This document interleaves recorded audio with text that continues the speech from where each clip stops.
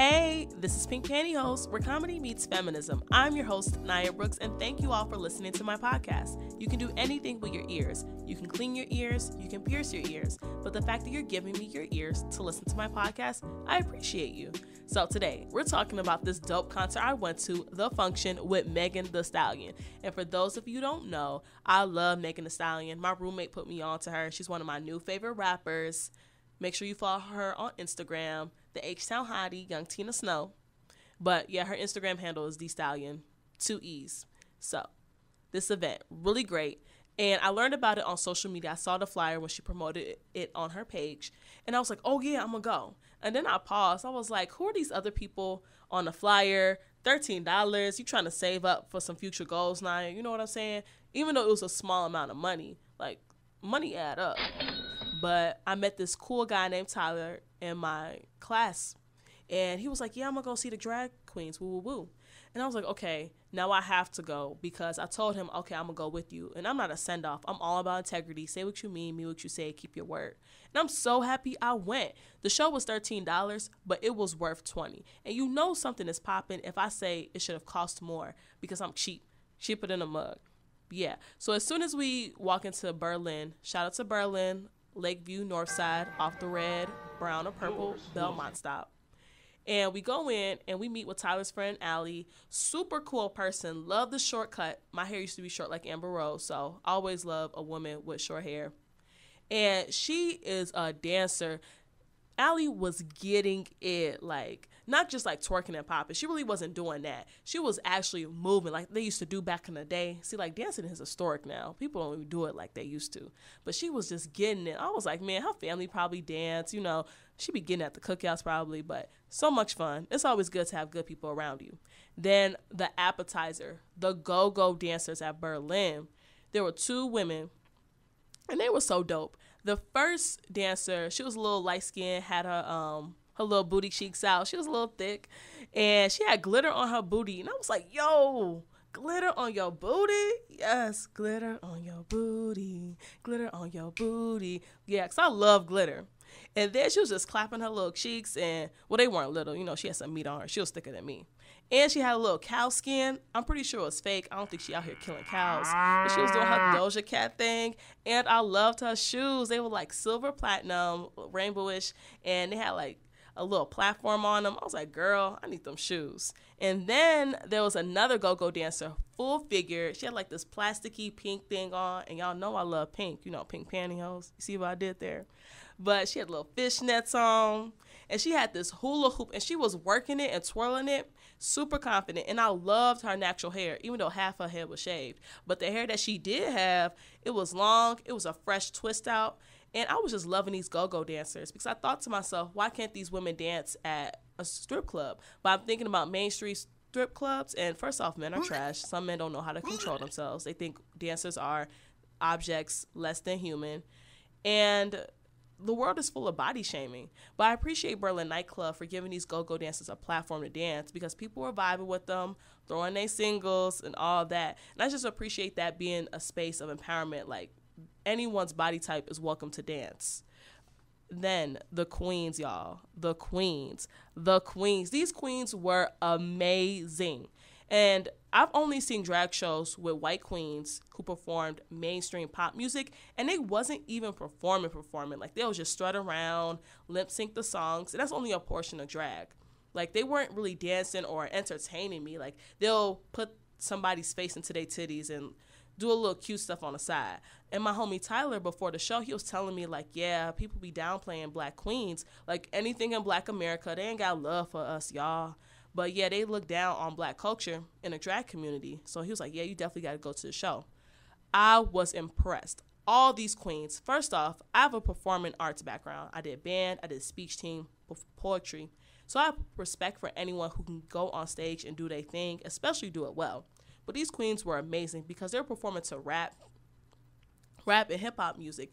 And I know at Berlin, they didn't want to play all types of rap because, unfortunately, lots of rap, especially nowadays, is really homophobic, transphobic, sexist.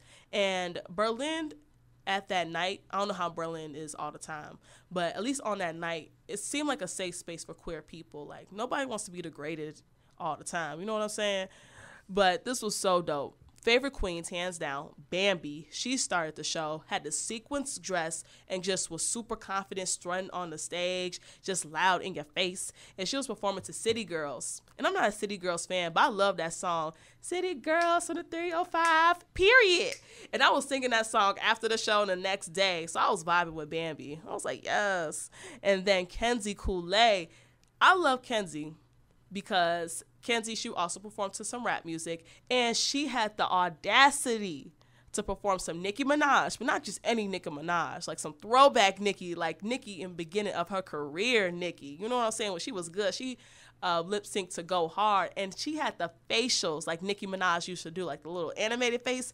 I was feeling Kenzie so hard. And her boots, these long gold boots, I love me some boots, y'all, especially like some little pleather. I'm a big fan of pleather. And then my favorite queen, shout out to Chloe. Chloe was so dope because she did not come to play, y'all. She came to give y'all a show. So Chloe had a skit in the beginning, and she chopped and mixed her music to be a variety of songs, not just one song, because that gets boring sometimes when they just dance to one song. But Chloe had the wardrobe. She had a little schoolgirl outfit. Her cheekbones look good. She looked good as a woman, y'all. Shout out to Chloe. And she was dancing like nobody's business, just popping it and shaking it, not just strutting on the stage, but actually just doing her thing. And I could tell, like, Chloe did dance team or majorettes back in high school. I just loved how Chloe was performing on stage. Well rehearsed. Chloe made it look easy to do drag. And Chloe was so inspirational because Chloe reminded me about life and how you need to do what makes you happy.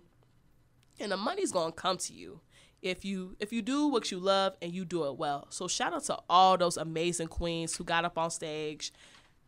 But now, the entree, the stallion, Megan Thee Stallion. Oh my gosh. As soon as she walked out to the club on the main floor.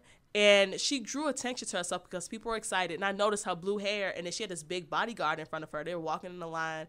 And then she went to this little booth in the front of the club. And she was just taking pictures and doing videos. I knew they were for her Instagram. And I went and I was taking pictures of her taking pictures. And at first, I was like, okay, Naya, step back, let someone else get a chance to take pictures up close. And I was like, no, life is about self-preservation. So I stood there until she was done taking pictures and videos. She gave out Henny shots, y'all. So not only is she bad, she got lyrics, but she cares. She gives out to the community. And before I left, the security guard, he was like, okay, y'all can take pictures one at a time. And I was like, oh my gosh, I'm so happy I stayed up close. I was the third person to take a picture with her. Oh, and absolutely loved it. So I walked away after I got my picture. And then they were like, okay, 12:30, 12:45, Megan gonna go perform. So I went to the front of the stage because, like I said, life is about self-preservation. Put yourself first. And I was really up close. Fortunately, it was a small venue, so you could have a good seat pretty much anywhere if you're up close. And we were all just having a good time watching Megan perform. She had this crop top on with her cleavage out. It was like black with Harley Davidson, these matching black booty short briefs, and you could see her butt cheeks. And then she had chains over the top of her butt cheeks, and then these suede heels with her toes out. And I just loved looking at her. I was like, oh my gosh, she looked great. And she had this little cowgirl hat because, she's from Houston, Southside Houston. Just loved it. And I was staring at her hard. Her body looks amazing. Like, she had tiger stripes on her butt cheeks. I know this because I'm a freak and I was staring hard. She earned that body. That's another reason why I love Megan Thee Stallion. Not only is she talented and look good, but she's natural. Like, all that was given to her. No enhancements. Love that. So I also loved when she was on stage, she was just popping it and just confident, having a good time, and everybody was singing her songs. And the frosting on the sundae, y'all, the frosting on the cake, Bambi came back out on stage, and performed last week in Houston. I love that song. 713 something something something 832. I'm from Texas, and I wish I was from Texas, y'all, just so I could say big shout from Texas. But it was so good because Bambi, she had a little cowgirl hat on, and she had this multicolored pink orange outfit, and she was just confident. She was like, and want to kick it with the horsey, and she had like a little horse riding dance move. And what was dope is that Megan was on the side, and you could tell she was so flattered and she was so into it and engaged because she was singing along and she was just cheering on Bambi. It was just a dope look, y'all. But I just appreciate this event because, one, I love Megan Thee Stallion. I'm not about to go to Texas. Well, maybe I will in the future, but it was just dope that she came to the city. And this was a great opportunity to bridge the queer community with, I guess, non-queer people, because drag, it attracts the queer community, both people who are queer in gender identity and sexuality. And then Megan, she's a cisgendered, I'm assuming based on her music, she's heterosexual, but her audience, I'm sure there's queer people who are her fans, but there's also heterosexual people as well as cisgender people. If you don't know what cisgender means, that means the outer appearance of your gender identity matches the gender identity you were assigned at birth. So I'm a cisgender woman. Like, I was born female, I was told I was female, and I dress as a stereotypical woman. But I appreciate how she breaks these communities together, and we're just all in one space having fun, sipping and dancing, not just on the sideline being lame, but a lot of people were in there dancing and twerking, just having a good time. So I applaud Megan. Shout out to all those queens and the go-go dancers. Y'all did a good show. Shout out to Berlin Nightclub. I'm definitely happy I went to that event. But yeah, thank y'all for listening to this podcast. This is Pink Pantyhose, where comedy meets feminism. I'm your host, Nia Brooks, and sending y'all love and good vibes. Can't wait for y'all to listen to the next show.